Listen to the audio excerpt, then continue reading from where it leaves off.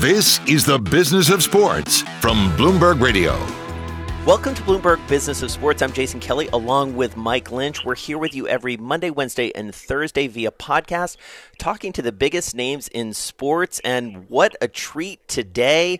We are speaking with NFL Hall of Famer, entrepreneur, Terrell Davis, joining us on the phone from California. An early morning. We really appreciate it, TD. First of all, how are you doing? Yeah, you're right. It's early. I'm just trying to clear the cobwebs out of my brain and get things moving this morning. But I'm doing well, man. I'm doing well. Family's doing well. So, yeah. Good. Well, and I feel like, to be very frank, this day, here we are, June 8th, 2020. It's a little bit of a loaded question asking anybody how they are, because this has been just a tremendous time of upheaval. And I've got to start by asking you, Friday was a pretty unbelievable day, I think, for anybody who's followed the NFL and pro sports in general, with Commissioner Goodell essentially reversing what he had long said about what players can and can't do, what they can and can't say. I wonder, just straight off the bat, what was your reaction to that? I was pretty proud, man. I was happy to hear Commissioner Roger Goodell take a stand and support the players who have been protesting, the inequalities, police brutality in this country for a long time. And, to me, it signifies that he's listening. A lot of people are starting to listen now instead of just have a stand against the protesters and people who have been yelling and screaming for years and not being heard. So to see Roger Goodell make this statement, I also saw NASCAR come out and, before their race, acknowledge, the inequalities in this country. So when you start to see this shift and people who have not been making statements are finally now saying, okay, we hear what you're saying. We see what you're saying. That means progress is being made. And so it is really good to see that happening. Now the NFL certainly has to follow that up and take steps to, and they have been, but take more steps to ensure that they're in the forefront of this movement. All right, TD, I'm going to push you on this a little bit because from my perspective, at least, it took a while. It took a while for the NFL to catch up here. Were you frustrated at how long it took? This was a tough stretch in many ways for the NFL. So the one thing I always try to do, and I try to look at both sides, I always try to not, even if I have a serious stand against something, I try to open my mind up to the other person's viewpoint. And the NFL is a business, and I think what happened is it got away from them. They just weren't prepared for it. They didn't understand what they were dealing with. When you have major sponsors threatening to pull out, when you have, a lot of fans saying they won't watch the game and we won't watch the product, and they've turned the tides, or at least turned the messaging against it being for protesting for a good cause or a good thing, which is really just good and bad and right and wrong. They turned it into an anti-American campaign, and the NFL just wasn't ready for that. And the messaging got hijacked, so it was difficult for them. And you have to look at that. I think we can all say, well, the NFL should have just jumped up and stood with the players. And, yeah, I feel the same way. But I also know that in business, just like I am now, I'm in business, and I've been in business. People, you're going to lose people when you make a stance, even if it's against something that's right. We're not protesting to be more than anybody else. We're just protesting to be equal. And some people find that offensive, but it's crazy to me. And so, yeah, the NFL, I was always told it's better late than never, right? It's always better late to change your stance and to acknowledge that there is a problem than to never do that. And so they're doing it now, and I'm proud of that. Terrell, one of the biggest casualties of the National Football League ignoring this issue, of course, is Colin Kaepernick. Do you see now him getting a job? And A, will he get a job because he deserves to get a job, or someone is going to give him a job as a symbolic gesture? That's the tough part, because Colin should have never been out of the NFL with the amount of quarterbacks that he's clearly better than, and he has been better than. For him not to be able to at least be on the team at this point, that's the problem, and that's been the problem. Now you're talking about a quarterback that hasn't played in quite some time. I'm not sure what kind of shape he's in. I think the last time we saw him, he's throwing the ball at a private workout with the NFL, made that workout for him. So, yeah, I think he should, but I think he also, has to be ready when that time comes. But absolutely, I think Colin Kaepernick should be back in the NFL, at least getting a real workout in someone's training camp to compete for at least a backup job at a minimum. And so, Terrell, what is the right role for players amid all of this, current and former, in terms of this platform? What's the best use? And I think this does get into your current role as an entrepreneur and business person. What is the right role for athletes to play? Because it feels like we're at a really important moment, and you can track the evolution, going back to Ali and beyond, of athletes sort of speaking out and making their voices heard. I wonder how you think about it as a former player and now, as you say, someone in business. Yeah, I mean, when I saw this go down, I watched it for probably 2 days or so before I felt compelled. I was like, there's no way I can stay on the sideline and watch this happen without being vocal about it. And there was something different about this moment. And I don't know if you felt it or not, but we all felt it. I think you're exactly right. I think we all felt it, and I guess that's one of the things I would love to hear from you is why it felt different. I mean, I have my own theories, but I want to hear yours. Yeah, I think probably it was the situation with how George Floyd was killed, and I think it's the symbolic thing was we were always taught growing up, and how to deal with law enforcement. You put your hands on the steering wheel, you don't talk back. You have this checklist of things, and really it was to ensure your safety to walk away from that situation alive. And we've been saying for years that even if we do that, we're still being abused. And so to see this footage come out, and it's clear as daylight for 9 minutes, where a man is being murdered on TV by a cop, I think it's like, listen, what else can we do? And so it just said, I cannot sit here and not say anything, because I felt like if I'm not saying anything, then I'm part of the problem. And that's been the problem for far too long. People see something, even if they say it's not right, they don't say anything about it or do anything about it, then we're just all part of the problem. And I don't know, I just had this internal motivation. It just said, man, you've got to get out there. You've got to say something.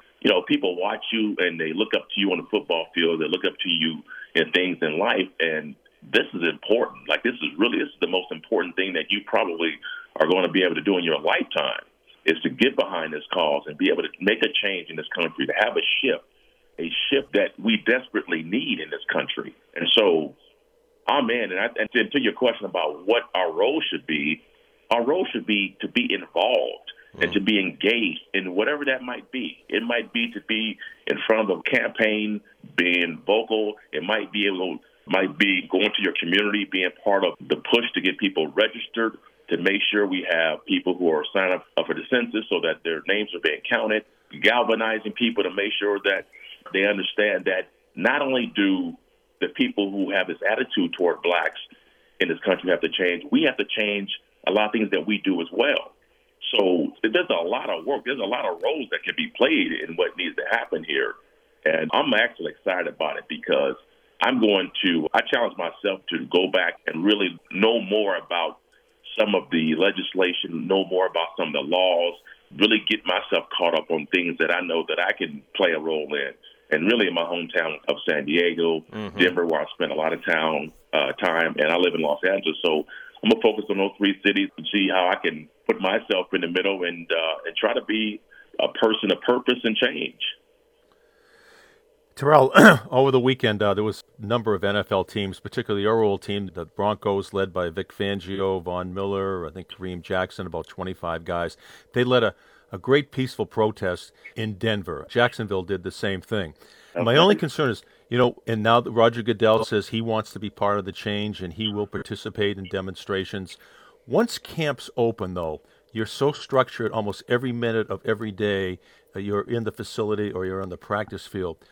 How can NFL players still make a difference, make a public appearance once camps start? Will coaches be a little bit flexible? Will the league set a mandate? What would you like to see there? Yeah, I don't think it takes you having to have a lot of time off to really make a change. It's partnering up with a number of organizations who are already on the ground, already doing things. And it might require you to maybe get on do a phone call It might be with you going down there to be part of a fundraiser, coming down, giving a few extra hours to some of the youth in the community. But remember, I look at this as this shouldn't feel like it's a job or feel like that this is a burden. This should feel like something you should want to do. This should be like my off time. Oh, I got 4 hours. Oh, I'm going down to the young black, youth clinic or center or something like that. I don't know, but it's about you just wanting to do it and put more time in it. And let me say this too. I think it's important what I saw the last couple of days of seeing Drew Brees, and I know he made this statement, but came back and said he understands, and seeing more of our white counterpart being involved in this. Because this, again, is not a black issue. It's not a black and white issue. This is a humanity issue. This is about people who are fighting for the right to be just treated equally. And if you're not seeing that, and if we don't have our white counterparts who are there by our side conveying that message that, man, we all should be fighting for this, not just black people. This should be white people, Hispanics, Chinese. Doesn't matter. We should all be fighting so we have a country that is treating everyone equally. And so to see Vic Fangio leading the march, see John Elway make his statement about coming off the sideline, see Drew Brees, I was really happy about, not because we made him kind of rethink what he said before. I respect freedom of speech, and Drew was in his right to say what he had to say, but I think when he said it, I think what people were a little upset about was that we're in the middle of this thing. The whole world is protesting the inequalities, and you sort of bring up the flag as something that irritated you, where people were kneeling. And it just seemed like the timing of that was right, and the messaging, again, was lost.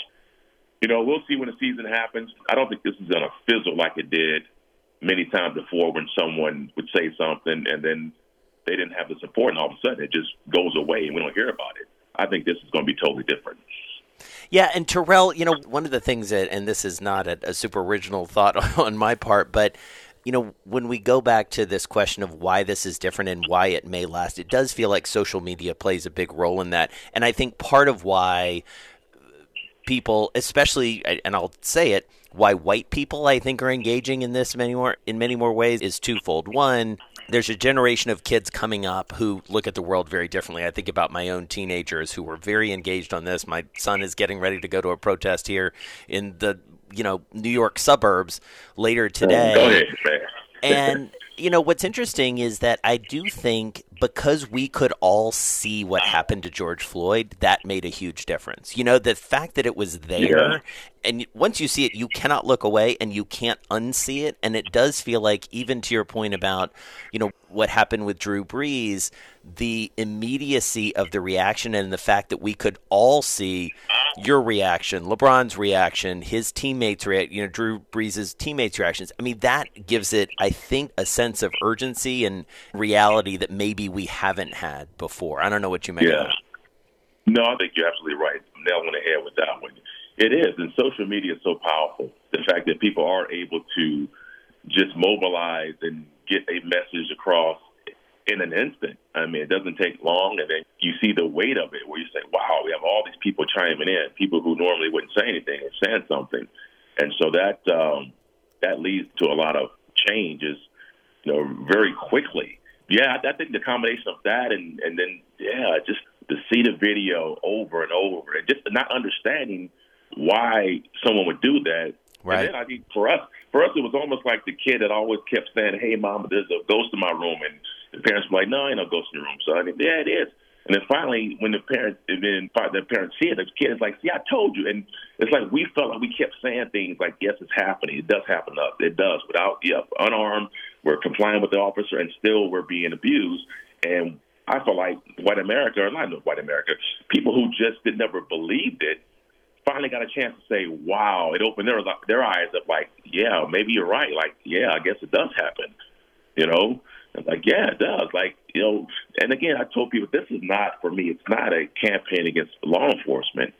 It's a campaign against bad law enforcement, against precincts and a culture that's been there for hundreds of years that exists in our community, where police come in there a lot of times. They're not there to be a friend. They're there to be a menacing, sort of intimidating factor, leading by authority, leading with the heavy hand. And I've seen it as a kid. I grew up in a neighborhood where it felt like not every day, but every time I would have an encounter with law enforcement, it wasn't a good one. And the problem was, even before that, the older guys in my community, I'd already known about their stories. And you hear the stories, you see it happening.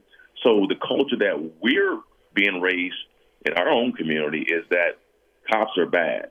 And that's not good. That has got to change. We've got to tell our kids that, no, law enforcement is there to protect us, and to make sure that keep law and order, and because we need that in our society. And they're humans like we are. And so we've got to, bridge that gap with our youth and law enforcement. So that's going to be super important, man. Yeah. But, yeah, I just think the way I grew up now, I can see how people may think that stuff like that doesn't happen, because I haven't seen it, where I live in 15, 20 years. I don't see anything like that where I live. How did you control your anger when that happened, when you were sitting on the electrical box and you just saw this? I mean, the normal human reaction is to be angry and retaliate verbally or some other manner. How did you control your anger? For me, it's different people, but I'd already heard, I already knew that when approached by them, you don't say anything. I've had a number of incidents where I had one where they put the dog on me. They pulled my buddy and I over in high school and put us on the trunk of the car, and the big old German Shepherd was, within an inch of my face, and I can smell the heat of his breath. And they didn't tell us why. They just pull us out the car, did that, searched us, and just basically left. I would ride my bike from inner city San Diego all the way to the north side of San Diego. We would do it with our friends quite often. And I remember every time we would ride, and it's a long ride, too. It's not like a mile or two. It's pretty far. And we would probably more times than not get stopped by law enforcement. Most times it was friends. They pull you over and they'll ask you a question.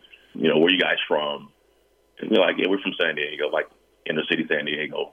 And then they'll, stop you for a few minutes and they'll let you go. A few times, I remember one of them asking a few times, kind of in a friendly way, kind of maybe in a funny way, but it wasn't funny to us. It was like, hey, you guys didn't steal any bikes, did you? And we're like, wow.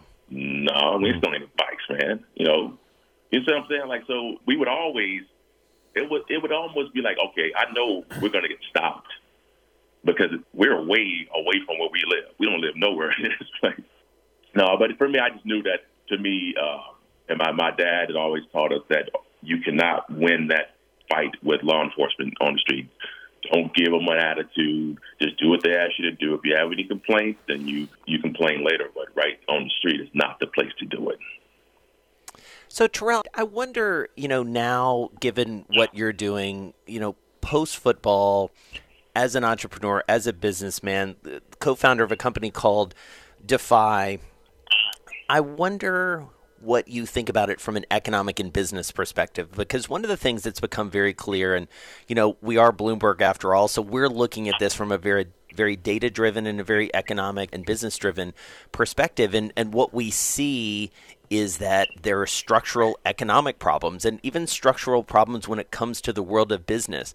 I wonder, as you are growing a company, how you think about what you can do for your customers and for your employees, because that seems to be a key part of this that we're all kind of opening our eyes to as well.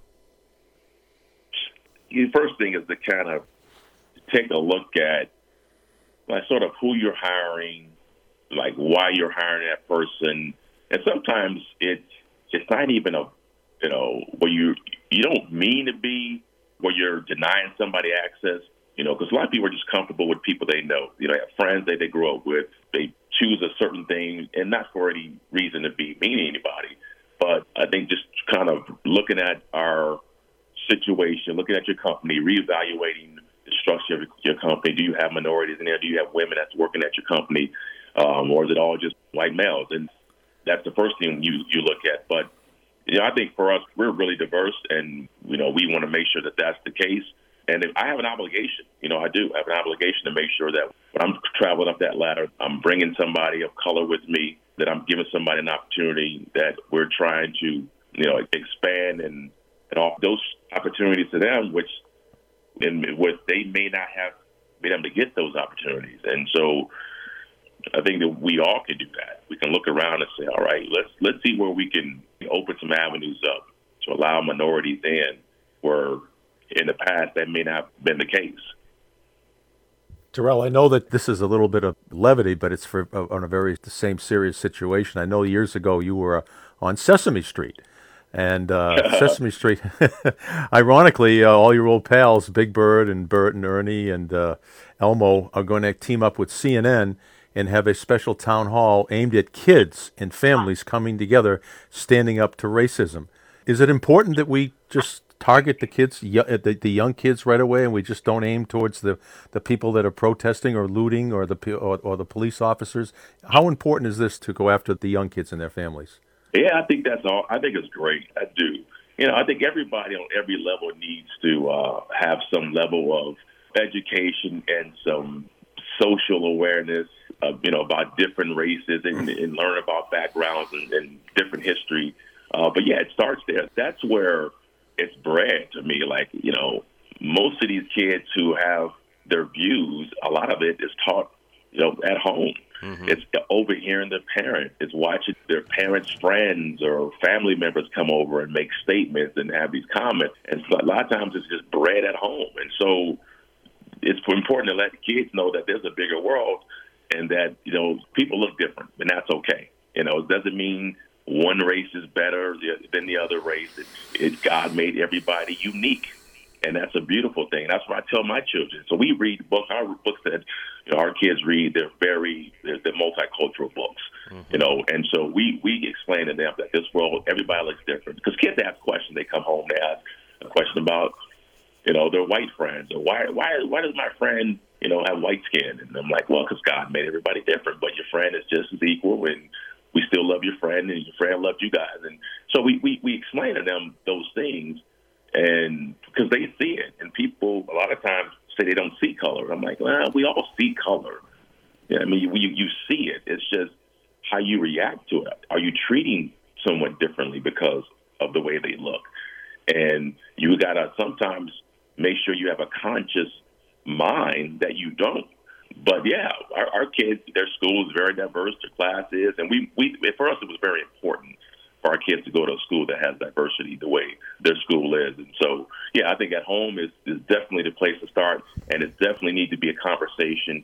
Sesame Street, big ups to you. I appreciate what they're doing, and I think more programs need to bring it up and stop. If you don't talk about it, doesn't mean it doesn't exist, and I think that's been part of the issue. We don't speak about it. We don't talk about it, so it's not there. But I think we're going to see more programs doing that, which is a good thing.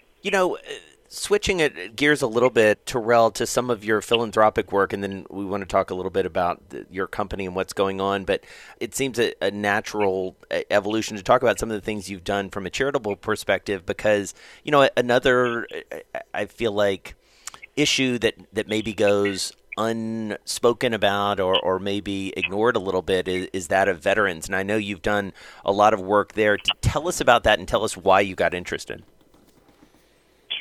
Yeah, so I've done quite a few things. Boys and Girls Club, Food Bank of the Rockies, two organizations that I support. But we've teamed up with the team, the Red, White, and Blue, who's a veterans organization that tries to, enhance the lives of its veterans. And to me, it's pretty simple. It wasn't complicated because of my respect for our men and women who have served in this country. My Mile High Salute came about because I wanted to embody the mentality of a soldier. And so I just thought a soldier and, what they have to go through, they put the work in, they risk and sacrifice their lives for our country. And, they don't make a lot of money. This not about money. It's about what they've been doing. So my admiration for our military has been there for a long time. And so we're excited to partner up with them, with my company, Defy, to be able to help veterans and send that message that our veterans need our help still. A lot of times we forget about our veterans until it's Memorial Day or Veterans Day, and we should be thinking about our veterans every single day based off the things that they have done for us, because they fight for our country every single day. They don't get days off, and they just don't do that. So we're pretty excited about this partnership. that we just launched with them. And we on our site, we're created Defy Nation, which is our community of, it's really a community of defiers, of people who are encouraged to visit our site and who can tell stories of defying the day and inspiring people. We have a workout video that's free that we're going to do a workout series for. Right now, we're doing one for veterans and people who have limited mobility, but we're going to expand that and make it more for not only veterans but people who want to do more high tempo stuff. So I'm pretty excited about that part. We also are going to start doing a challenge on there where we challenge people to give 90 days. Sort of tell us what you want to defy, which is going to be really cool. And then we're going to have some of our social stuff where we're going to get engaged with, I don't know what organization we're going to team up with, but really get in to help the cause with, advancing the message and equality in this country. Yeah. So we'll have probably some recipes and do some stuff. We have some fun stuff on there as well, but we're pretty excited about that. And we just launched our Defy Zero, which is our performance drink that has CBD, no THC in our drink. It's the best tasting drink in the world, by the way. It's the best tasting. Wow, that's a bold statement. That's strong. Strong marketing. Yeah. Well, our orange won an award. So it's our orange mango is, yes, it is the best tasting CBD in the world, and it's only gotten better by we've now have no added sugar in our zero that came out. So we have our regular, and then we have our zero that's out. So yeah, and for me, CBD has changed my life. Yeah. Well, tell us about that, because listen, I think anybody who followed your career, knows some of the kind of scary moments that you had, especially related to migraines and other things and other injuries. Tell us how you got to CBD. Yeah, this was a few years ago. We were looking into it. At least my partners were, and I was beat up. I had left football and was beat up, and I didn't know over like 20 years, man. I was so beat up that I put on over like 20 something pounds, and people would see me like, man, you look pretty good. Look like you still play. And I was like, thanks, and I felt like I could still play, but that was not me. And the problem was when I would work out, I'd have setbacks. My knees would swell up. I had constant pain. So, I'm not comfortable working out like that. And so a few years back, we discovered CBD, and I started taking it. And I was like, wow, this stuff it's amazing. Over about a 3-4 week period, inflammation in my knee started to go away. I didn't have the chronic pain in my body. So it allowed me to feel better, which meant I can work out more. And the more I worked out, I was able to bounce back faster. And so that really led us to an idea that if we could improve the product, find, do our own research, do our own science, build a brand that's mainstream, make sure our CBD is the best in the marketplace, that it is the gold standard, and, be able to share that with people who are going through the same thing I'm going through, especially ex-athletes. Yeah. And that was our goal. And that was over 2-3 years ago. We had our first year anniversary. It was May 21st. So we celebrated 1 year, and we created Defy, and we came out with a performance brand drink that has coconut water, electrolytes, B vitamins, full spectrum CBD.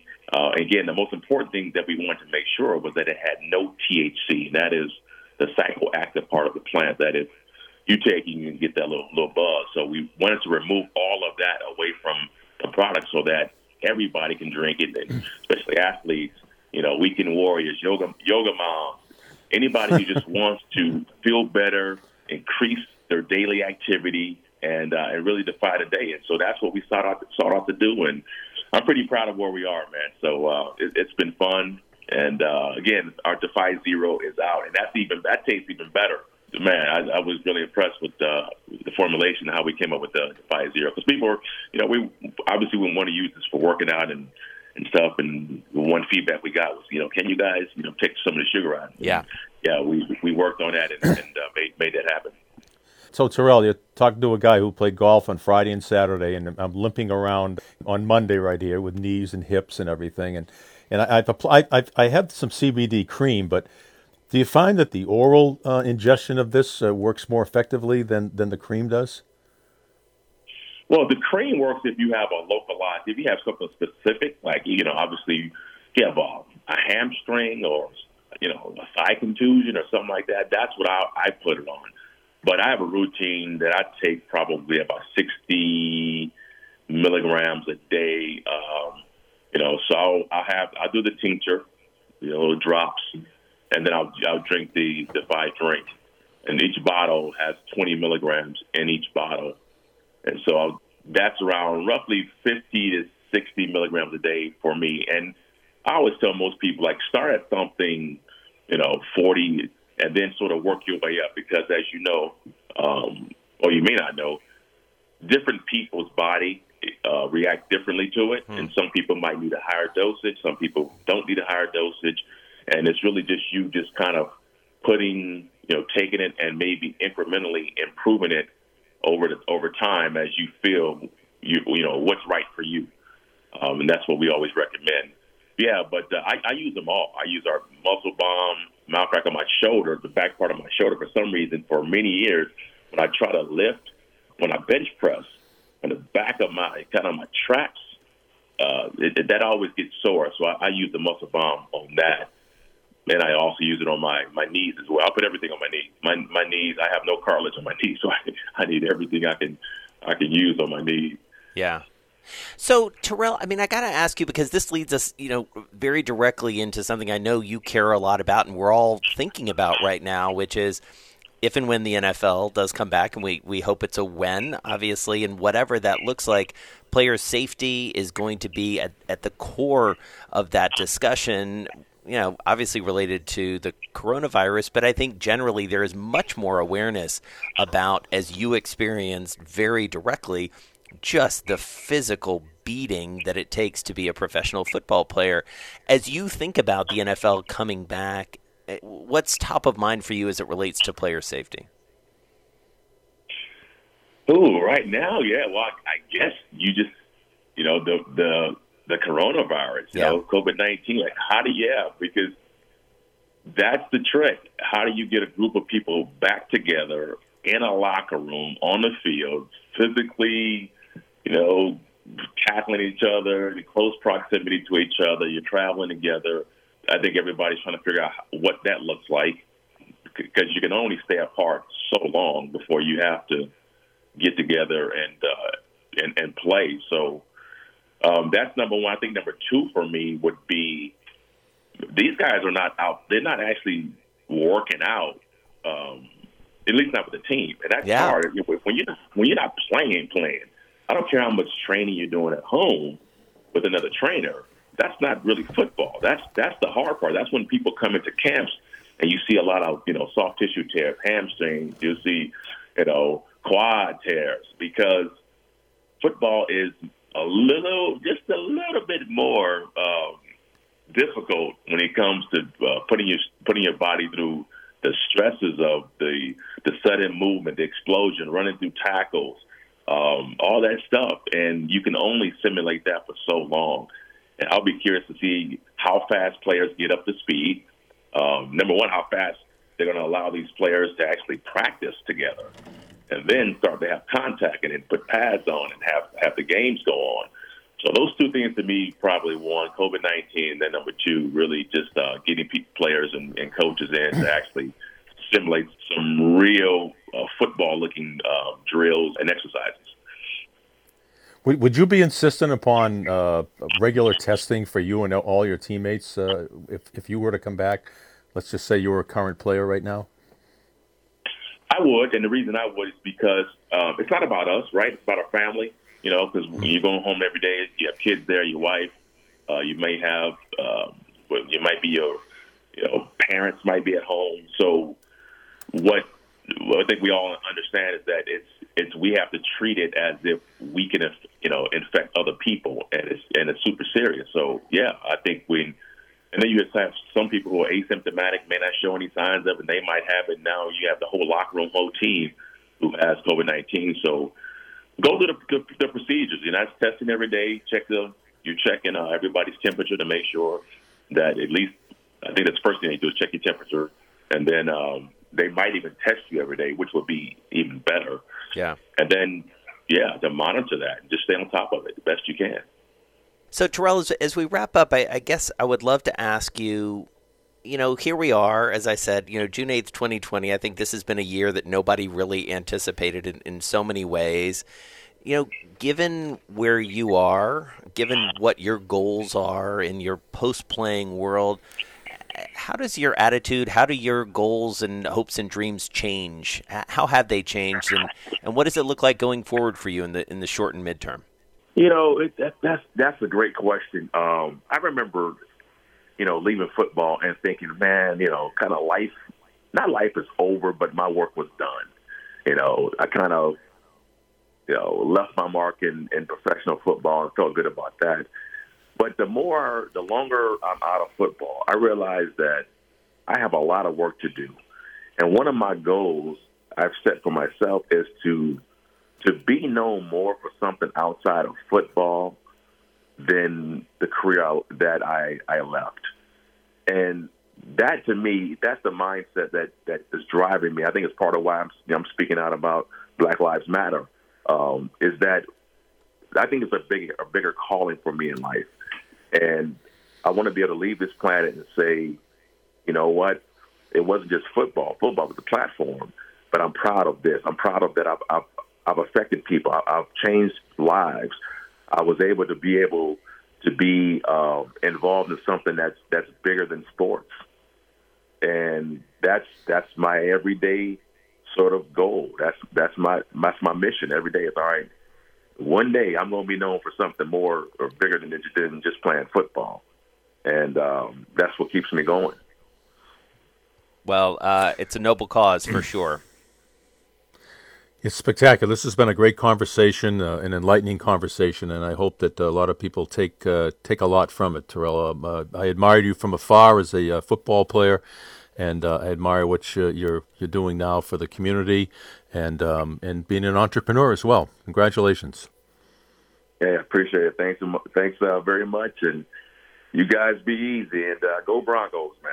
All right. Thanks to Terrell Davis, NFL Hall of Famer, of course, co-founder of Defy, community leader, and outspoken in many ways. We really enjoyed that. Well, you've been listening to Bloomberg Business of Sports. We're here with you every week at the same time, plus online wherever you get your podcasts. Catch those Mondays, Wednesdays, and Thursdays. I'm Jason Kelly on Twitter at Jason Kelly News. And I'm Mike Lynch. You can catch me at LynchyWCVB. And catch Terrell Davis, of course, at Terrell_Davis. This is Bloomberg Business of Sports.